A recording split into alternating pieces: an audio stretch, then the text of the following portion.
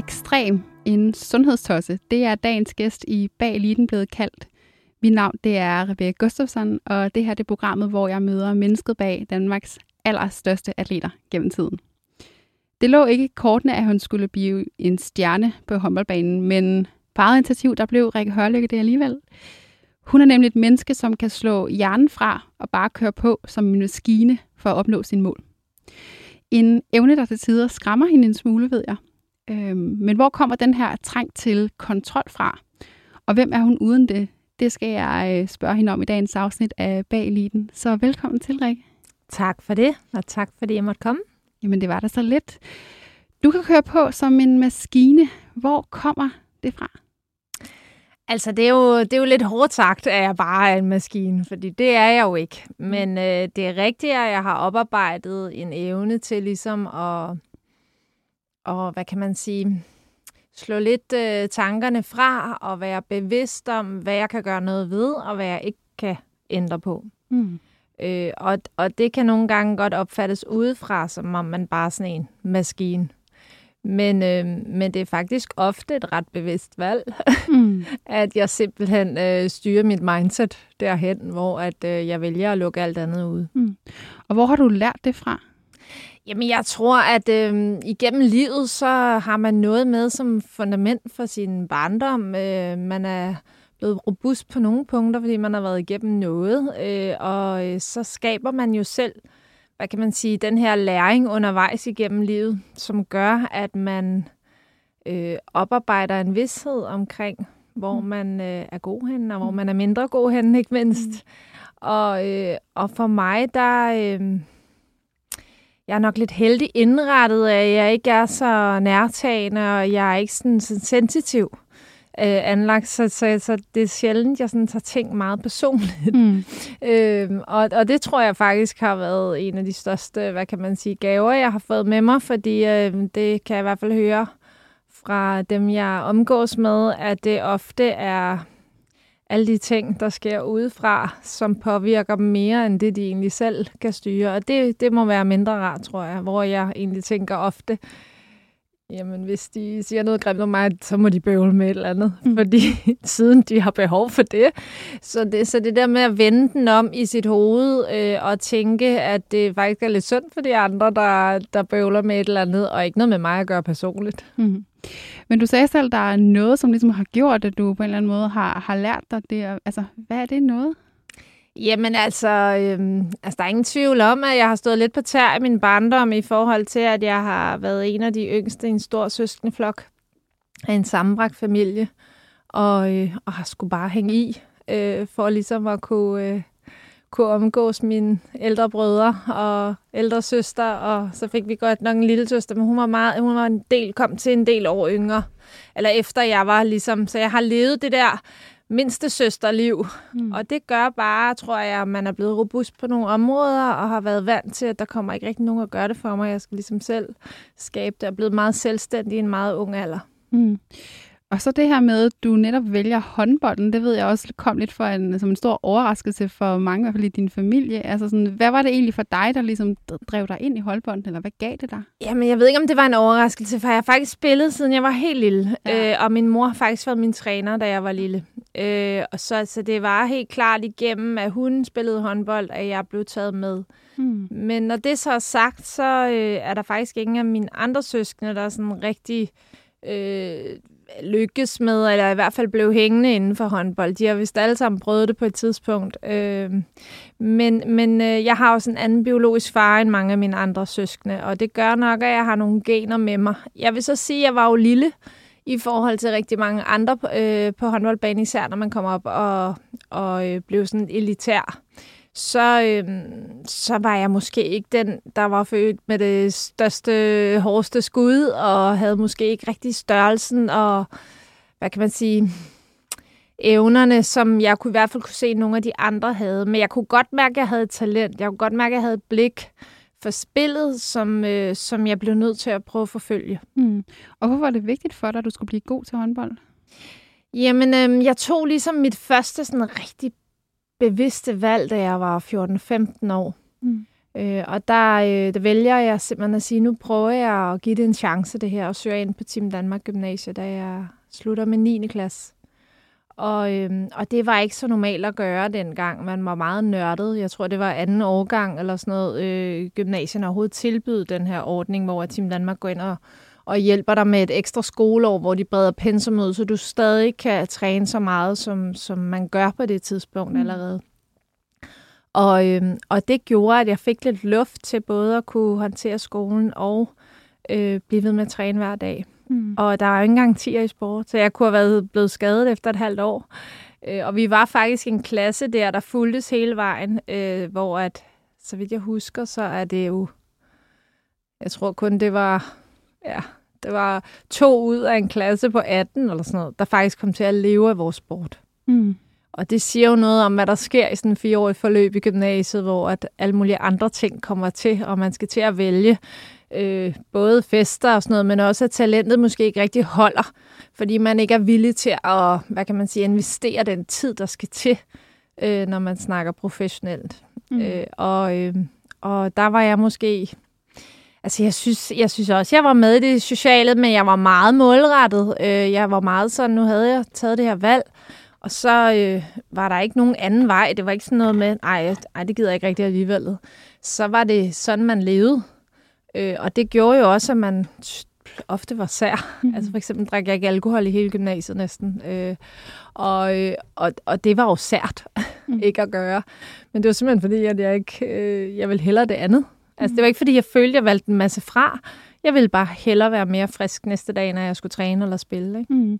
Husker du egentlig sådan den tid? Er der sådan nogle særlige minder, du sådan vedhæfter dig ved? Der er masser. Ja. Altså jeg husker ofte det her med, at jeg var jo faktisk ret... jeg er jo ret ekstrovert og meget socialt, og synes faktisk, det er ret fedt med selskab. Men jeg var bare der, jeg gad fandme ikke sidde og bruge 3 timer på og sidde og drikke sig fuld, før man kunne være ekstrovert. Så jeg kom altid sådan 2-3 timer, når de andre havde drukket sig fuld, og så lød jeg bare ligesom, om jeg var fuld. Så det var sådan lidt sært. Men jeg synes, det var spild af tid, og de der 3 timer, hvor de bare skulle sidde og hælde i kæften. Ikke? Så jeg har ofte bare lavet, som om jeg var fuld. Men var det så de andre, der også som sådan her sære pige, eller var det mest bare noget, du havde en selvopfattelse af? Jamen, nogle gange så sagde jeg ikke noget om det. Jeg gad sgu da ikke at stå til alle og sige, nu skal I høre, jeg har ikke drukket. Når man opførte sig lige så tosset, som de andre gjorde. Ikke? For det kunne jeg godt finde ud af, skal jeg lige sige. Jeg kunne godt finde ud af at være tosset, og kan det stadig i dag. Men altså, jo, man var der sær nogle gange, fordi man aldrig rigtig lige var der til tiden, og man skulle altid lige, du ved godt, der var altid noget træning, eller altid noget, jeg skulle med håndbolden. Hvor de andre, de havde meget større råderum i deres fritid, end jeg havde. Og du siger, du føler slet ikke, du gik glip af noget. Er der slet ikke noget, hvor du virkelig tænker, det gad jeg faktisk godt have gjort? Jo, altså det eneste, jeg fortryder, og det tror jeg faktisk godt, jeg kunne have haft gjort, men jeg vil gerne have læst medicin faktisk. Okay. Men det er først lidt senere i livet, hvor jeg egentlig har valgt en anden boldgade, og tror, det er det, jeg ligesom skal. Og der kunne jeg godt tænke mig, at jeg måske havde været et sted, hvor jeg havde givet det et shot. Men nu vil livet, at jeg skulle den her vej som håndboldspiller. Og jeg tror, hvis jeg ikke var blevet det, så var jeg blevet soldat. Eller fordi jeg har en eller anden trang til hele tiden at søge grænserne og udvikle mig på den måde. Det har jeg. Men det her med også at være læge og være soldat, det er jo også noget, som kræver, at du på en eller anden måde stikker lidt næsen ned i bøgerne, næsen ned i det arbejde, der ligger foran dig, og så kører du bare derudad, lidt som en maskine. Så man har på også været en eller anden måde været noget bevidst inde i dig, som allerede på det tidspunkt godt var klar over, at du har brug for det her med nogle gange, og som du siger, lukke ned, og så bare søge grænserne og udvikle dig derude, hvor det faktisk gør lidt under, hvor det sviger lidt. Ja, men jeg synes jo faktisk, at det er med til at sætte alle de andre ting i livet i perspektiv. Så det her med, at man en gang imellem får nogle knups, eller er ude der, hvor man er ude af sin comfort zone for alvor, det gør jo, at jeg sætter endnu mere pris på alle de andre ting, jeg har. Hvis jeg ikke mærker de ydre grænser, så er det som om, at jeg ikke værdsætter bare det, at jeg har nogle dejlige børn, og vi er sunde og raske, og er heldige at bo der, hvor vi gør. Og, sådan nogle helt nære, simple ting.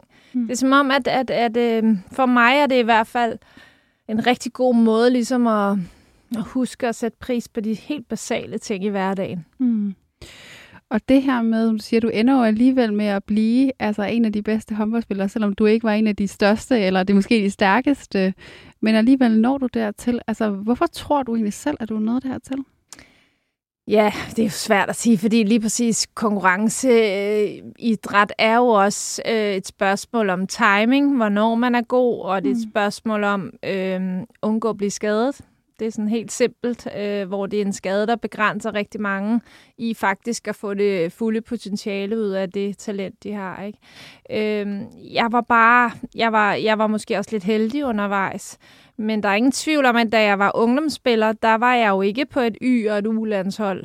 Altså det var der mange af de andre, der var, og der var mange flere, der var blevet udråbt ligesom til de kommende store talenter. Ikke? Men det var som om, altså, da vi kom op, hvor det virkelig galt, og vi blev senior, så faldt de bare fra, enten med skader eller med alle mulige andre årsager, der gjorde, at man mistede lysten. Ikke? Måske for meget træning, for meget fokus i for ung en alder, der gjorde, at motivationen i hvert fald faldt.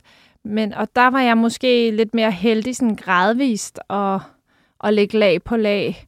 Og så tror jeg bare, det her med, at jeg fysisk altid har været hvad kan man sige, bevidst om, at det kan godt være, at jeg ikke kan skyde lige så hårdt og sådan noget, men så må jeg være et skridt foran på nogle andre områder. Så skal jeg bare være hurtigere, eller lidt stærkere, eller have nok fart på, når jeg laver et angreb, så de ikke kan holde mig i en arm. Altså selvom jeg var lidt lille. Ikke? Så det der med at blive bevidst om, hvad er det, jeg skal være rigtig god til, for at kunne differentiere mig, i forhold til, at jeg måske ikke lige havde højden og drøjden til det.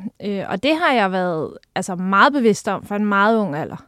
Og så var jeg mentalt stærk, og det ved jeg ikke, hvor kommer fra. Altså, det er jo også en kombination af mange af de ting, man har i bagagen, men jeg var god til ligesom at tænke, det er bare håndbold. Altså, der er ikke nogen, der dør eller noget, hvis jeg brænder et skud. Altså, det er jo bare håndbold. Og jeg ved godt, det skal jo ikke være sådan, at man negligerer det, man står overfor. Men jeg har bare set rigtig mange eksempler på, at det bliver skruet op til at være så vigtigt, så man næsten bliver angst for at præstere. Ikke? Og jeg var rigtig fin til at finde en god balance rigtig ofte. Og blev bedre og bedre til det, jo ældre jeg blev.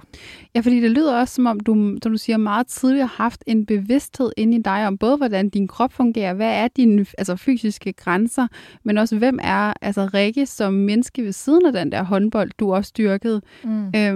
Og det synes jeg, det er ret imponerende. Jamen, jeg ved ikke rigtig, hvor det kommer fra, men jeg fandt jo ud af det faktisk ved, at for eksempel sådan noget som, at godt var jeg skrev min første professionelle kontrakt, der var jeg 17-18 år. Men jeg mærkede jo ret hurtigt i en alder af 22, da jeg tog til Tyskland, at jeg kunne ikke fungere særlig godt. Jeg spillede faktisk ret dårligt, når jeg ikke havde noget andet ved siden af. Ja. Så jeg har jo studeret og arbejdet altid ved siden af, selvom jeg egentlig ikke havde behov for det økonomisk. Så var det et bevidst valg, for at jeg sådan kunne, hvad kan man sige, flytte min fokus, især når det gik dårligt på håndboldbanen, når jeg spillede som postnødder. Så var det rigtig vigtigt for mig at have et andet værktøj, jeg ligesom kunne drage alt min fokus over i, om det så var noget fagligt, jeg skulle læse, eller en eksamen, jeg skulle op til, eller et eller andet.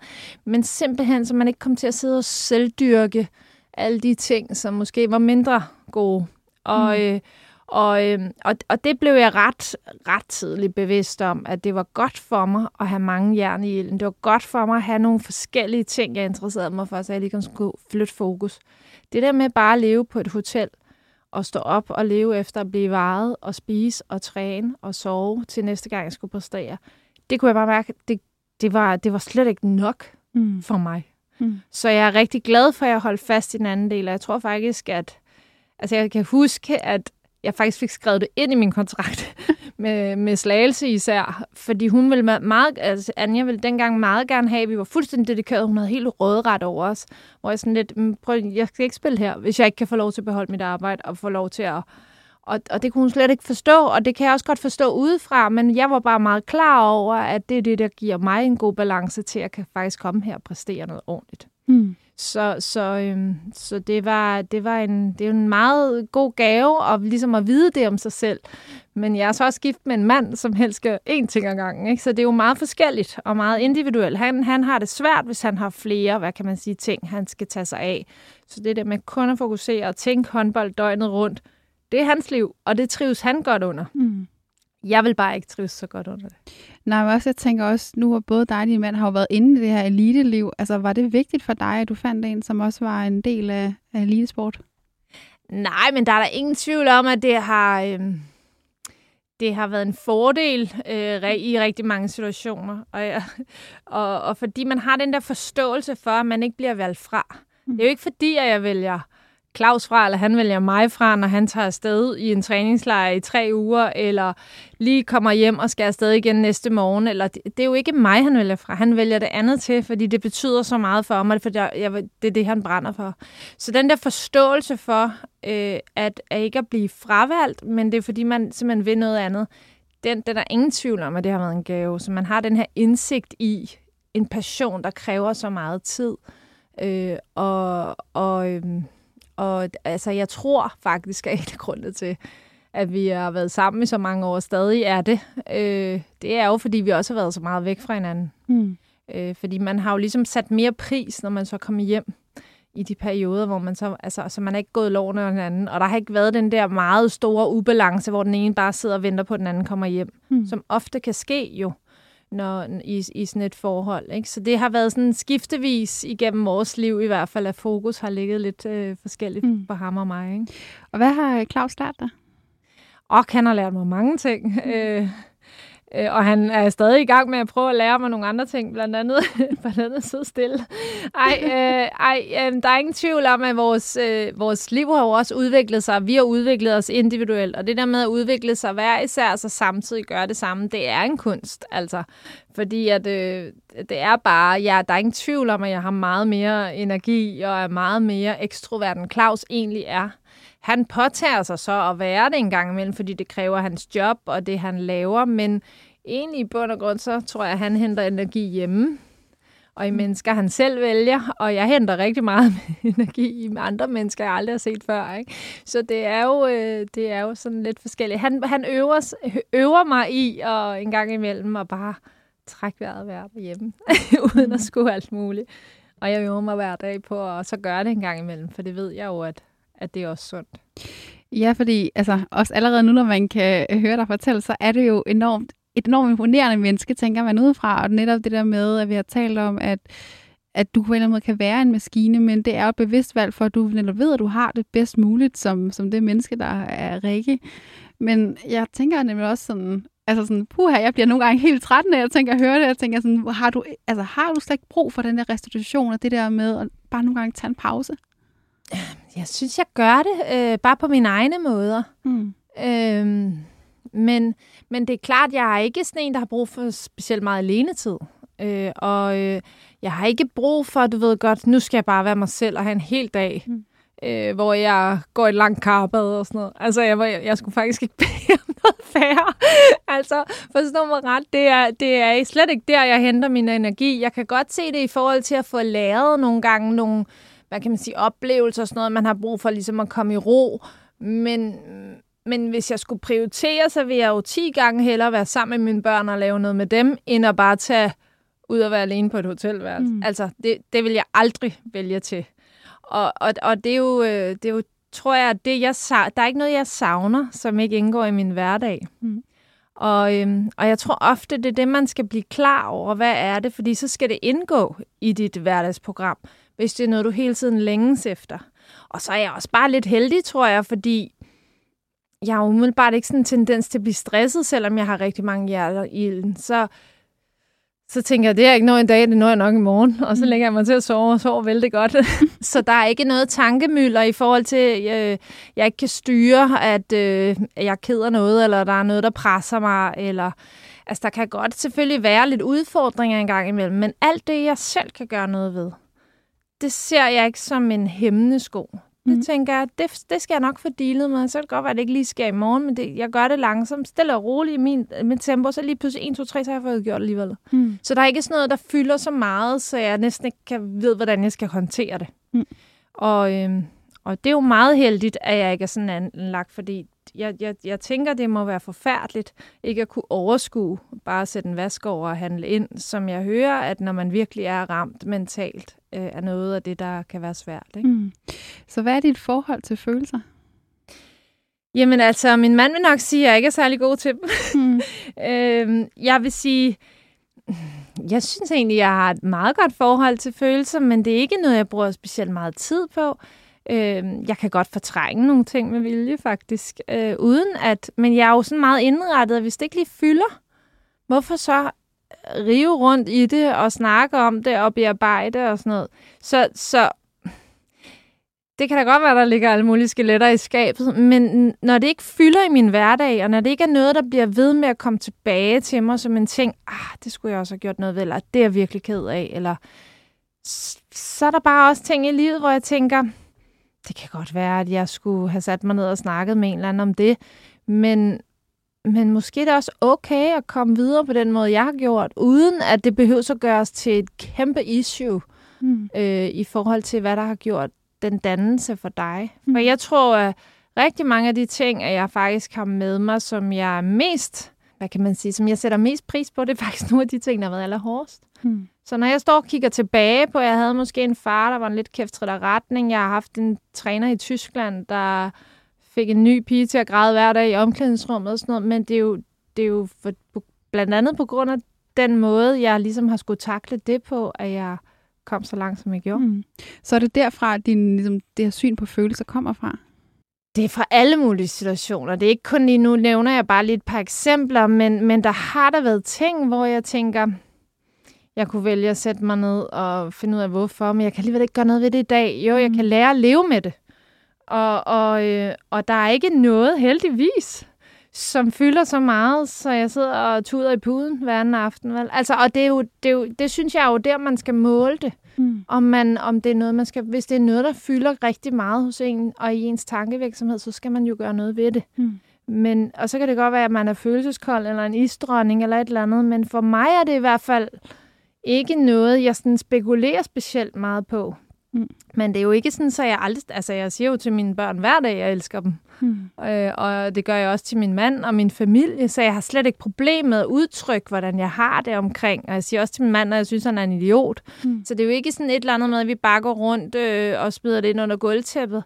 Men der er ikke sådan det store behov for at sætte mig ned og analysere, hvorfor og hvordan. Og det egner jeg mig ikke så godt til. Det kunne jeg måske øve mig på. Det synes jeg, vi skal tale meget mere om et kort øjeblik.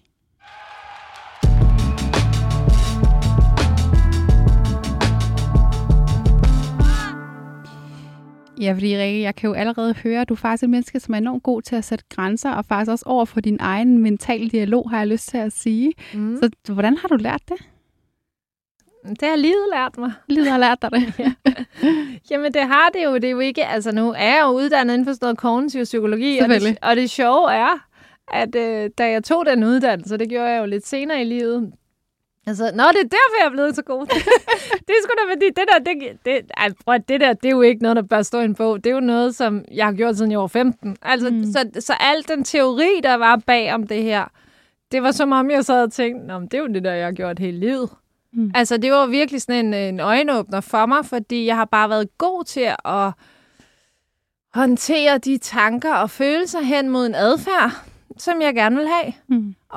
Og jeg var meget klar over, at altså, jeg blev ikke hjulpet på vej.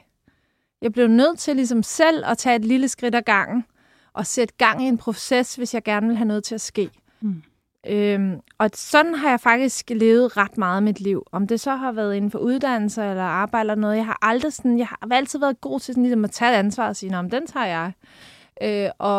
Og det kan man måske også lidt få munden for fuld af nogle gange, men det synes jeg faktisk ikke, jeg har oplevet. Jeg har været god til ligesom at gå forrest i de situationer, hvor jeg har ment, jeg havde en kompetence inden for noget.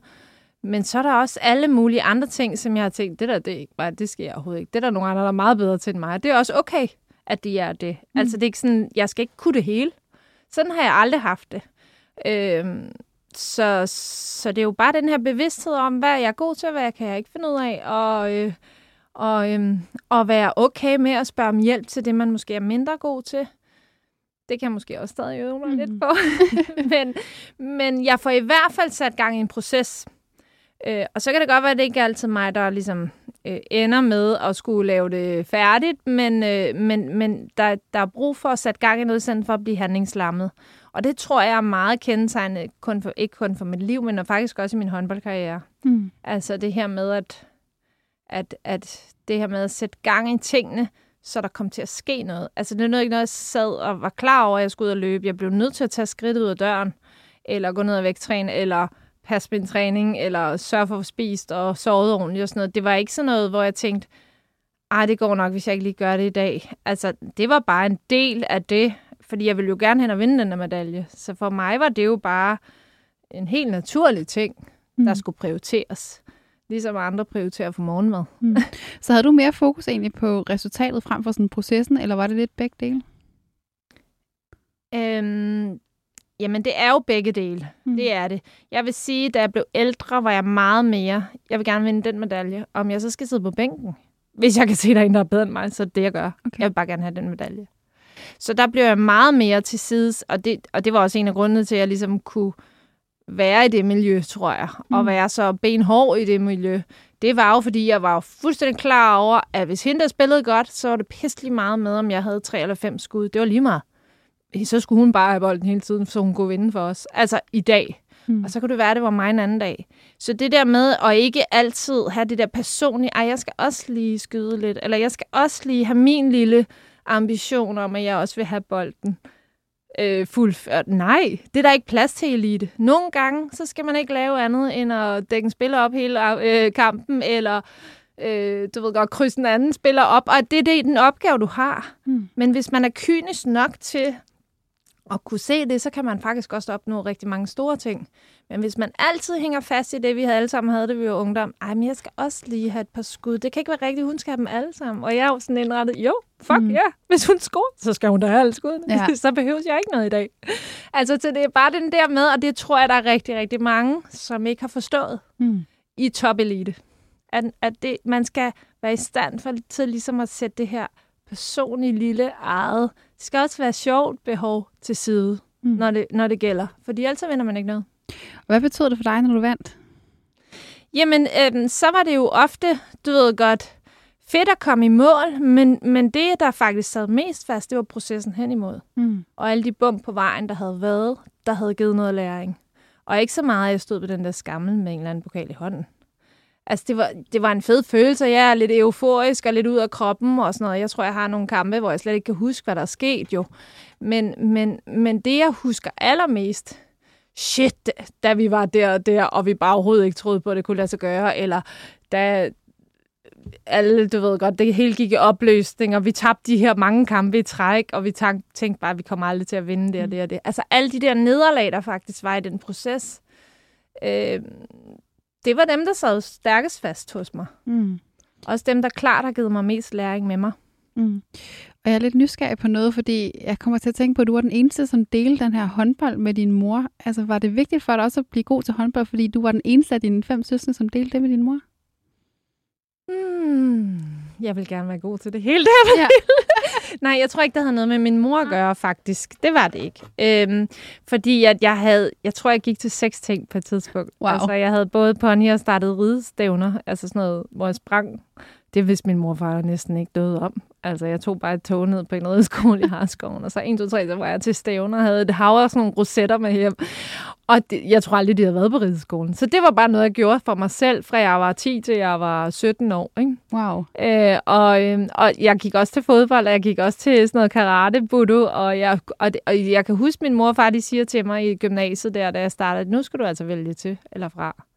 Fordi du kan ikke også passe skolen, og det er trods alt vigtigere. Så der valgte jeg jo at sælge den part, jeg havde, eller den halve hest, pony, jeg red. Ja. Og det var svært, fordi den havde jeg jo også mange, hvad kan man sige, oplevelser sammen med, ikke, inden for det. Men jeg kunne trods alt godt mærke, at jeg måske fik mere anerkendelse, som jo det, vi alle sammen søger i en eller anden forstand, inden for det, vi nu laver igennem den her håndbold. Du siger, at du søger mere anerkendelse gennem din sport. Altså, var det, fordi du ikke fik den derhjemme, eller manglede du den et eller andet sted fra? Jeg tror bare altid, at jeg har været sådan en party-opmærksomhedsløve. Altså, kunne godt lide at være i centrum. Ja. Altså, hvis der var nogen, der sagde, ja, det vil jeg gerne. Altså, og det var bare noget naturligt for mig. Det var ikke noget, jeg tænkte så meget over. Men der er ingen tvivl om, at anerkendelse, jeg tror også, hvis man læser et eller andet meget videnskabeligt eller noget, så er det jo det, vi søger. Det er jo anerkendelserne, enten fra dem, vi arbejder sammen med, eller fra vores familie, om vi gør det godt nok, eller hvad det nu er. Og det driver jo rigtig mange af os, tror jeg. Mit var jo, altså, det var jo også i familieøje med, og også i klassen søger man en form for anerkendelse, og i håndboldøje med, ikke? Men jeg kunne bare mærke, at det var det, jeg fik mest, tror jeg. Så det var det helt naturligt, at tiden blev brugt mere og mere der.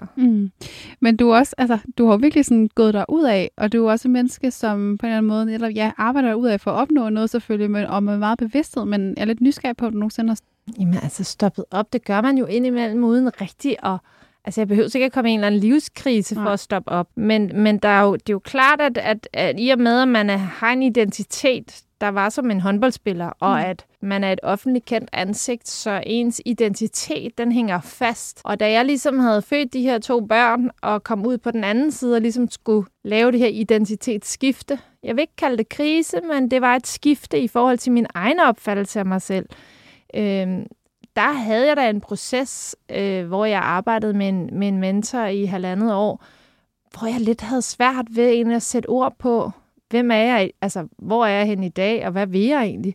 Og jeg kan huske, at han blev ved med at spørge mig om, fordi jeg havde rigtig mange gode uddannelser, og jeg gad ikke nogen af dem. Og det var sådan lidt, hvad de drømte, men det eksisterer ikke. Så det findes simpelthen ikke, det jeg rigtig gerne vil. Altså, og så begyndte jeg jo selv at tage hul på nogle nye uddannelser igen, og begyndte at skabe det job, jeg gerne vil have. Men jeg sendte jo ikke nogen annonce, altså på jobansøgningsannonce. Det var ikke sådan, jeg skulle have mit job, fordi jeg gad ikke at være noget. Altså, jeg var ligeglad med at være leder for en eller anden, eller have en eller anden titel og sådan noget. Jeg skulle have noget, der gav mening i min hverdag, og det synes jeg, det mix har jeg fundet mig rigtig godt frem til nu. Ja, fordi hvad var det, du drømte om, da du sad der, måske var lidt i tvivl om, hvem du skulle være? Det kunne jeg ikke sætte ord på, og det var jo det, der var så svært. Ja. Jeg ville jo gerne have noget, der stadig gjorde, at jeg var fysisk aktiv. Jeg ville gerne have noget, så skulle jeg også kunne tjene penge på det. Og så kunne jeg godt mærke, at det der var den sværeste ting for mig, og det er jo nok fordi, at jeg har lidt meget uro i kroppen. Altså, det er der ingen nogen tvivl om. Det var at sidde på en kontorstol en hel dag og koncentrere mig ind i en computer, eller sidde i møder og tie stille, når de andre sagde noget og sådan noget. Det var virkelig svært. Og jeg brugte mange ressourcer på at faktisk at indgå i de der rammer, for jeg havde jo masser af jobs, hvor det var krævende. Men det var noget, det jeg brugte allerflest kræfter på at være i. Og det går jo ikke, at man hver dag ligesom føler, at man skal lægge lidt bånd på sig selv og passe ind i en ramme. Og det håber jeg, at der er nogen, der kan genkende til det her, fordi man skal udfylde en eller anden. Så jeg var ikke på udkig efter et eller andet kontorjob som et eller andet, og have en masse mumusonsager. Det skulle jeg overhovedet ikke bede om. Og det var jo det her med at finde ud af, hvad fanden skal det så bestå af? Hvad er det, du sådan helt... Og der synes jeg, at jeg har været undervejs længe, og jeg er stadig i proces. Altså hele tiden, for at finde de små ting, jeg synes er ret fedt. Og der er ingen tvivl om, at det her med, at det er varierende, og jeg laver noget meget forskelligt hver dag. Det trives jeg meget bedre i, end hvis jeg mødte ind 8 og gik ud 4. Ja, men det her med at skille sig ud, altså hvor kommer den følelse fra, eller den trang fra? Jamen jeg tror bare, i bund og grund, så har jeg faktisk altid, altså det er jo noget mærkeligt noget, fordi når man er barn, vil man så gerne passe ind, og man vil gerne have den samme balltrøje som de andre, og de samme sko, og så tror jeg bare ret tidligt, jeg blev ramt af det der med, det værste, der næsten kunne, det var, at jeg var ligesom de andre. Det skulle jeg overhovedet ikke bede om. Så det var lige før, jeg nogle gange lavede noget psykopatagtigt, bare for at skælde mig ud, for at få den opmærksomhed, eller for at gøre noget, der ikke var normalt. Altså, det er noget mærkeligt noget, men det var i dag, altså jeg kan jo se på begge mine børn, når de er lidt anderledes på nogle områder, tænker og anskuer ting lidt andet, så bror, det er hele mit liv, det der. Og jeg tror faktisk også, at min mand har haft det sådan, bare med nogle andre områder. Og det der med at finde ud af, at det er sgu okay ikke at være ligesom den der. Og det bare vent, det bliver din styrke en dag. Lige nu synes du, det er lidt irriterende, men så længe du opfører dig ordentligt en god kammerat, og så tror på, at altså holder fast i det, du synes er rigtigt, så kommer du ret langt. Og det værste, jeg tror, jeg kunne blive sat i en bås nu, det var, hvis jeg var normal. Altså, det skulle jeg overhovedet ikke bede om. Så dem, der kalder dig ekstrem og sundhedstosse, det er måske sådan lidt negativt ladet ord, men der er egentlig... Nej, bare bliv ved med det. Jeg tænker også bare, at det er faktisk netop et positivt ting for dig, når jeg tænker over det. Jo. Fordi det er netop, som du siger, det gør jo, at du skiller dig ud, og du gør der, hvor du søger de grænser, og der, hvor det faktisk giver allermest mening for dig selv. Jamen, de gloser jo også på det på, fordi folk tager ud for deres eget udgangspunkt. Ja. Det er jo ikke mit udgangspunkt. De kalder mig ekstrem og sundhedstosse. Jeg er absolut ikke nogen sundhedstosse, hvis du spørger mig. Jeg har røget og alt muligt tidligere i mit liv, og gør stadig ting. Men jeg har bare overhovedet ikke lyst til at leve det liv, for jeg kan bare mærke, at jeg slet ikke har det godt, hvis jeg putter alt for meget indenbords, som ikke er så optimalt for mig. Så det er jo også et spørgsmål om, hvilken udgangspunkt du har. Ja. Og når jeg er ekstrem, så... Altså, når jeg sidder og kigger tilbage, der var der situationer i det der korpset, og det der med, at jeg træner hver dag, og sådan noget, og folk sådan lidt, okay. Så siger jeg føler jo overhovedet ikke det ekstremt. Altså, prøv at jeg kan ikke lade være. Og det er jo bare det der med, at jeg sover virkelig dårligt om natten, hvis jeg ikke har rørt mig på en eller anden måde. Så det er jo et værktøj for mig for at komme af med noget uro, til faktisk at trives i at håndtere alle de andre ting, jeg også gerne vil her i livet. Så det er jo ikke, nu skal jeg ud og se pæn ud, eller tabe nogle kilo, eller det er jo slet ikke det, der driver min motivation i hvert fald. Det synes jeg, vi skal tale meget mere om et lille øjeblik.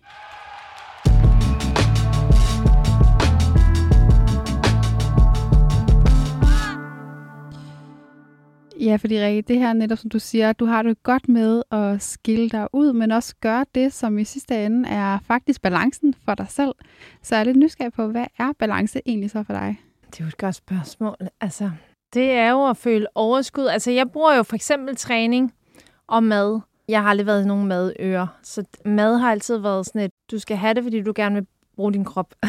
Og det skal være noget nærende, noget, som giver dig noget energi til det, du gerne vil, og stabilisere dig, så din hjerne ikke sender alle mulige signaler om, at nu skal du også have det ene og det andet, fordi ellers skal du ikke fungere.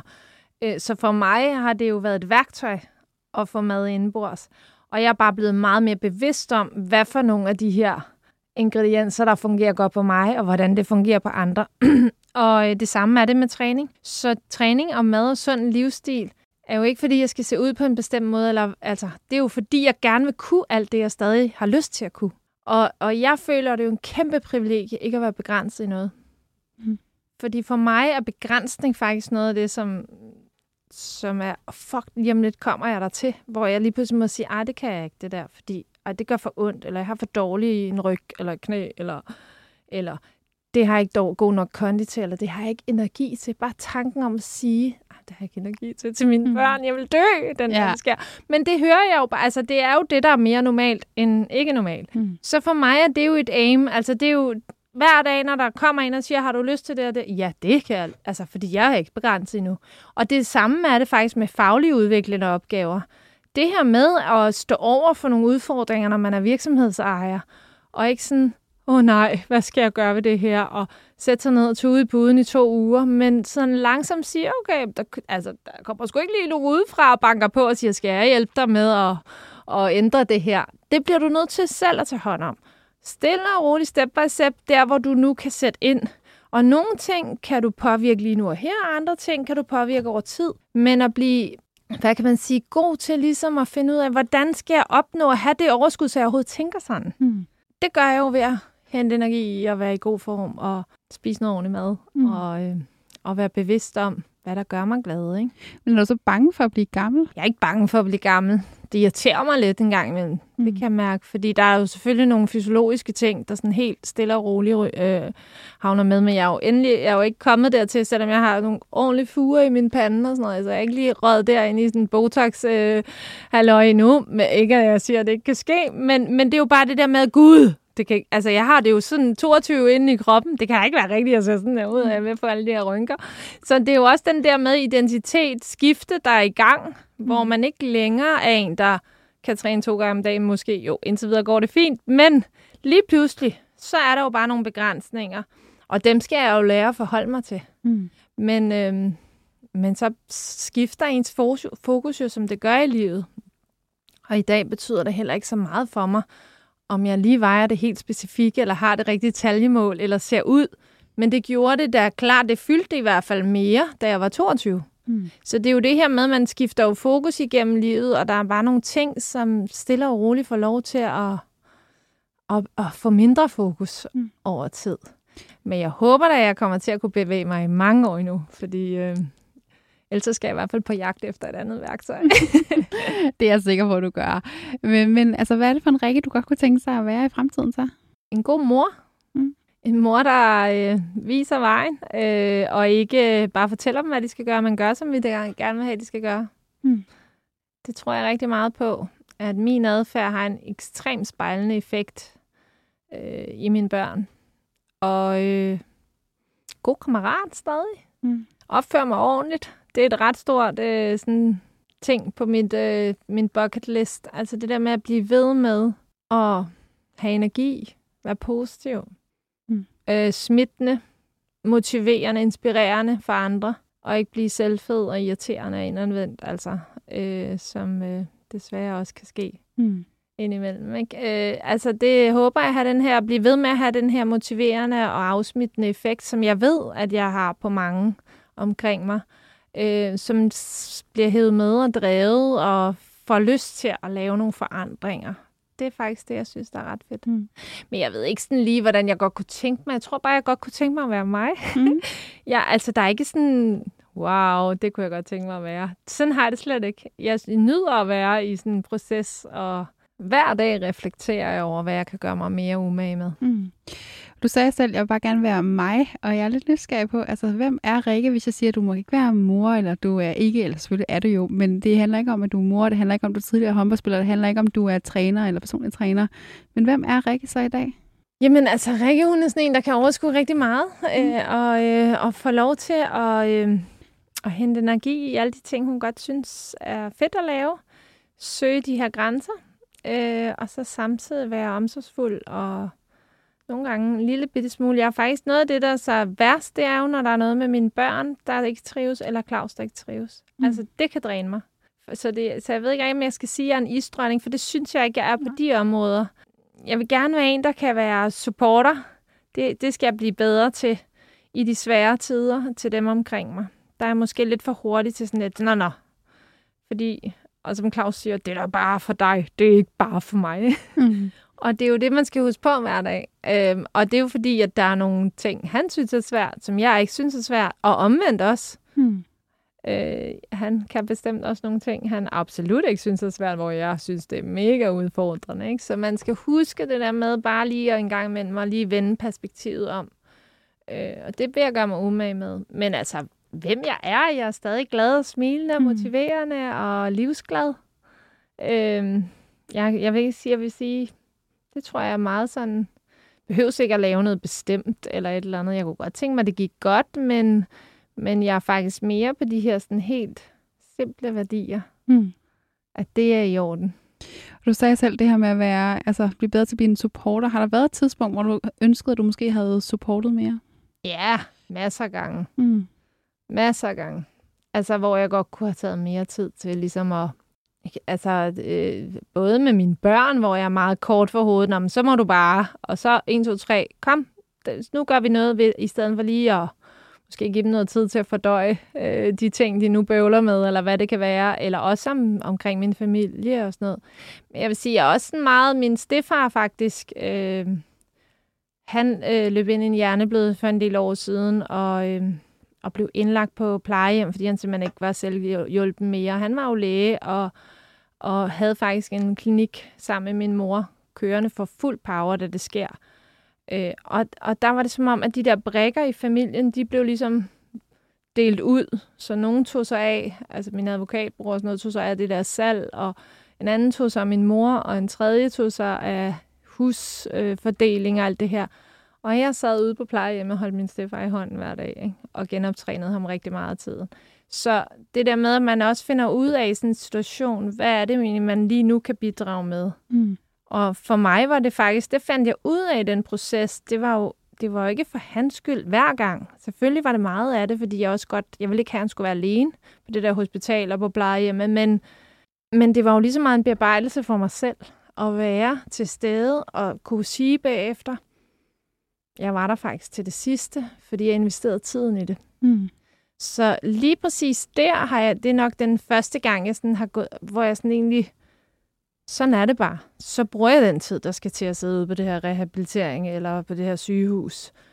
Og heldigvis havde jeg muligheden for det, fordi jeg var selvstændig, ikke? Så jeg kunne jonglere rundt med den tid selv. Men det var et af de tidspunkter, hvor jeg siger, der formåede jeg skulle at sætte noget tid af, som at bruge den tid, der skulle til. Men altså i alle de her hverdagssituationer, vil jeg ønske, at jeg var en lille smule bedre til at sætte mig ned og sige, fortæl mig lige om, hvad det er, du bøvler med, så skal jeg se, om jeg kan hjælpe dig på vej. Eller bare lytte. Ja. Og hvad betød det for dig at være der i det øjeblik for din stedfar? Jeg tror, det var rigtig sundt for mig, ligesom, selvom det var en hård proces. Hvis der er noget, der har gjort mig stresset igennem livet, så har det faktisk været sådan en soveproces, da han døde. Fordi jeg først der sådan rigtig indså, hvor meget jeg egentlig havde haft gavn af, at han var den, han var. Uden at han har absolut ikke været sådan en, man tænker, det er verdens bedste far, men han har trods alt givet mig nogle rammer og sat nogle grænser, som har gjort mig robust til det, jeg nåede. Selvom jeg ikke engang var hans egen datter. Så det var jo sådan en proces, man ligesom får tid til at reflektere lidt mere over, hvad er det for en dannelse, man har med sig i bagagen hjemmefra. Ikke? Og han var helt klart en del af det. Vi er ved at være ved vejs ende, eller i hvert fald der, hvor vi skal over til lytternes spørgsmål. Men altså, jeg kommer virkelig til at tænke på, når jeg hører dig, Rikke, at det er sådan, det der med, at du siger, at du netop er en isdronning, eller at der er nogen, der skulle kalde dig en isdronning. Altså sådan, du er faktisk en enormt, synes jeg, følsomt menneske, men du er bare enormt dygtig til at sige, hvordan skulle du faktisk bruge dine følelser. Ja, det er rigtigt. Jeg lader det ikke drive et gæk ved mig. Nej, det gør du nemlig ikke. Og du er enormt dygtig til, hvordan du skal vende de ting, du oplever, til noget konstruktivt, og så også komme videre derfra og lære derfra. Og det er jo også, det tænker jeg måske er en af de største styrker, du overhovedet har, er, at du faktisk, du siger, at du er et enormt bevidst menneske, du mærker dig selv, og så kan du finde ud af at handle derfra. Altså det, du sagde også tidligere med de kognitive processer. Og det er måske det, der som faktisk allermest i mine øjne kendetegner dig som menneske. Det tror jeg, du er ret i. Og det er glad for det, hvis det er den, du ser mig. Fordi at, det er også hver dag en ting, jeg bruger aktivt. Og ikke bare lige noget, jeg har fået med mig genetisk eller et eller andet. Det er simpelthen noget, jeg øver mig på hver dag. Og når jeg skal hjælpe folk med at ændre livsstil, så er det typisk det her med, du skal starte med at reflektere. Og hvorfor gør du, som du gør? Og finde ud af, hvad der giver mening for dig. For det er lige meget, jeg står og fortæller dig, at du skal gøre et eller andet, hvis du ikke kan finde ud af at tage ejerskab på den proces. Og den ejerskab, synes jeg, der er rigtig, rigtig mange, især i vores moderne samfund, som ikke tager. De venter, og så kigger de rundt, er der nogen, der kan gøre noget for mig her? I stedet for selv at blive lidt nysgerrig på, hvis jeg virkelig gerne vil ændre det, hvad er det så for nogle steps, jeg skal gå i gang med? Og så starte med at øve sig. Vi bliver jo ikke gode til det på en nat. Det er jo det, og så er der dig i den anden boldgade, der nogle gange skal spørge om hjælpen. Ja, det er rigtigt. Det var godt observeret. Det kan jeg kende for mig selv. Det var derfor, jeg også var det. Men med det sagt, synes jeg, vi skal gå til lytternes spørgsmål.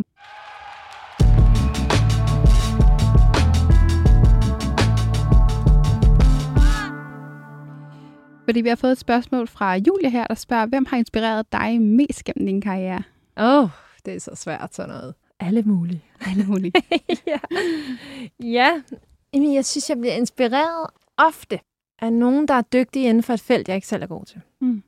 Jeg ved godt, det lyder sådan lidt, men det er faktisk det, jeg kan godt blive sådan helt fascineret af nogen, som er vildt dygtige til et eller andet. Og det kan både være kropsligt og inden for en eller anden sport, men det kan satme også være, hvis de ved et eller andet om noget, mikrobiologi eller sådan noget, så kan jeg godt blive sådan lidt, shit, den bog vi også har læst, ikke? Så jeg er virkelig sådan en, der kan blive inspireret fra alle mulige mennesker. Nogle af dem behøver jeg ikke engang kende, så kan jeg godt blive fascineret og inspireret af dem. Hvis jeg kan mærke, at de har passion inden for det, som de gør, ved noget indenfor, og det er noget, der ligesom rammer mig der, hvor jeg er, selvfølgelig. Så spørger Gustav om, hvad er det sværeste ved at give slip på håndbolden?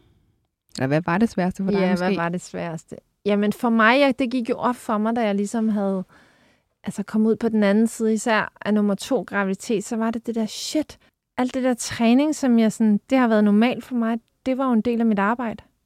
Nu skal jeg til at gøre det ud over, at jeg også har et rigtigt arbejde. Så det var det der med, at jeg lige pludselig blev presset på tid i forhold til den mængde, jeg faktisk synes, jeg selv skulle bruge på træning og behov. Jeg havde også lige 2 børn, der skulle passes og tages hensyn til, ikke?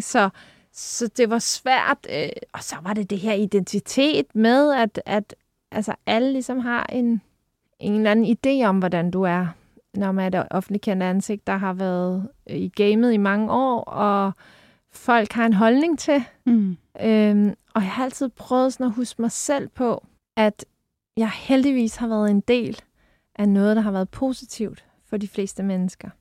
Og været med til at vinde mange medaljer og, hvad kan man sige, gøre Danmark stolt på mange områder. Det er jo det, jeg har været en del af. Og derfor er de fleste henvendelser jo også meget positivt lavet. Om det så er nede i supermarkedet, man skal stille op til et billede eller en autograf, eller det er...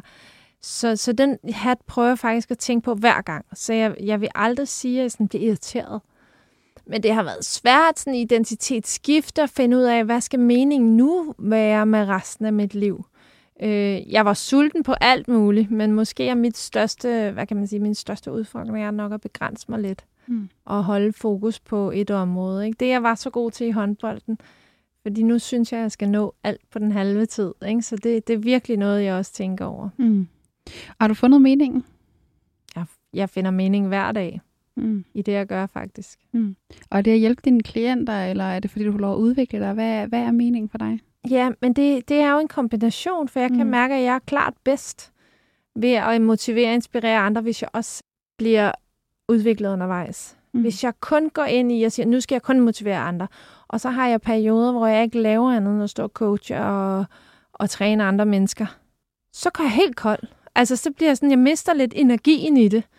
Men hvis jeg sørger for, at jeg i hvert fald en gang, eller om et par gange om måneden, er ude og lave noget, hvor jeg sådan lige er ude og kysse min egen grænse, så kan jeg mærke, så har jeg meget mere lyst til at flytte andre mennesker også. Så det er jo en balance mellem at finde det rigtige mix af, at man selv henter energi nogle steder for at kunne give energi til andre. Det sidste spørgsmål, vi har, det er fra Anne, der spørger, hvad vil du gerne give videre til dine børn? Jeg har været lidt inde på det, men det her med at opføre sig ordentligt, være en god kammerat. Øve sig i hver dag. Hvorfor er det, jeg går til træning? Hvorfor er det, jeg gør, som jeg gør? Hvorfor er det, jeg skal lave min lektier? Få det til at give mening i deres hoved. Det, de er aktive med. Så det ikke bliver noget, alle andre kommer og fortæller dem, de skal gøre. Og så lige på en dag står det, så der er helt tomt. Fordi det var nogen, der sagde, at jeg skulle gøre sådan her. Men jeg kan ikke rigtig selv mærke det mere. Det håber jeg i hvert fald ikke, de kommer til at stå i. Og så blive ved. Jeg synes, sport kan så mange ting. Jeg kan jo se nu bare det, at de er der, hvor de er, at alle de begrænsninger, jeg kan se, der er ved folk, som ikke, børn i deres alder, som ikke dyrker sport. Den der fællesskabsfølelse, det der med at blive anerkendt for noget andet, end hvad du får i karakter i skolen. Det her med at være en god kammerat. Nogle gange bare være den, der henter vand. Og andre gange være den, der scorer alle målene. Og lære at stå i kø. Det er ikke min tur nu. Det er en anden, der får fokus. Og at være okay i det. Gå i bad. Altså de der helt simple ting. At man ikke er en af dem, der ikke tør gå i bad til idræt, fordi man aldrig har prøvet det. Altså sådan nogle fundamentale ting, kan jeg bare mærke, det giver sporten dem. Det der med, at de kan hente nogle gode kammerater der. Hvis det ikke går, så går de i klassen. Skifte fokus for noget, som... Altså det synes jeg allerede, de er på vej til at blive rigtig gode til. Blive nogle bevidste unge mennesker. Ja, fordi jeg tror på, at man bliver lykkeligere på den måde. Man undgår i hvert fald nogle gange nogle ting, som måske ikke er så rare i forhold til sammenligning og sådan noget med andre.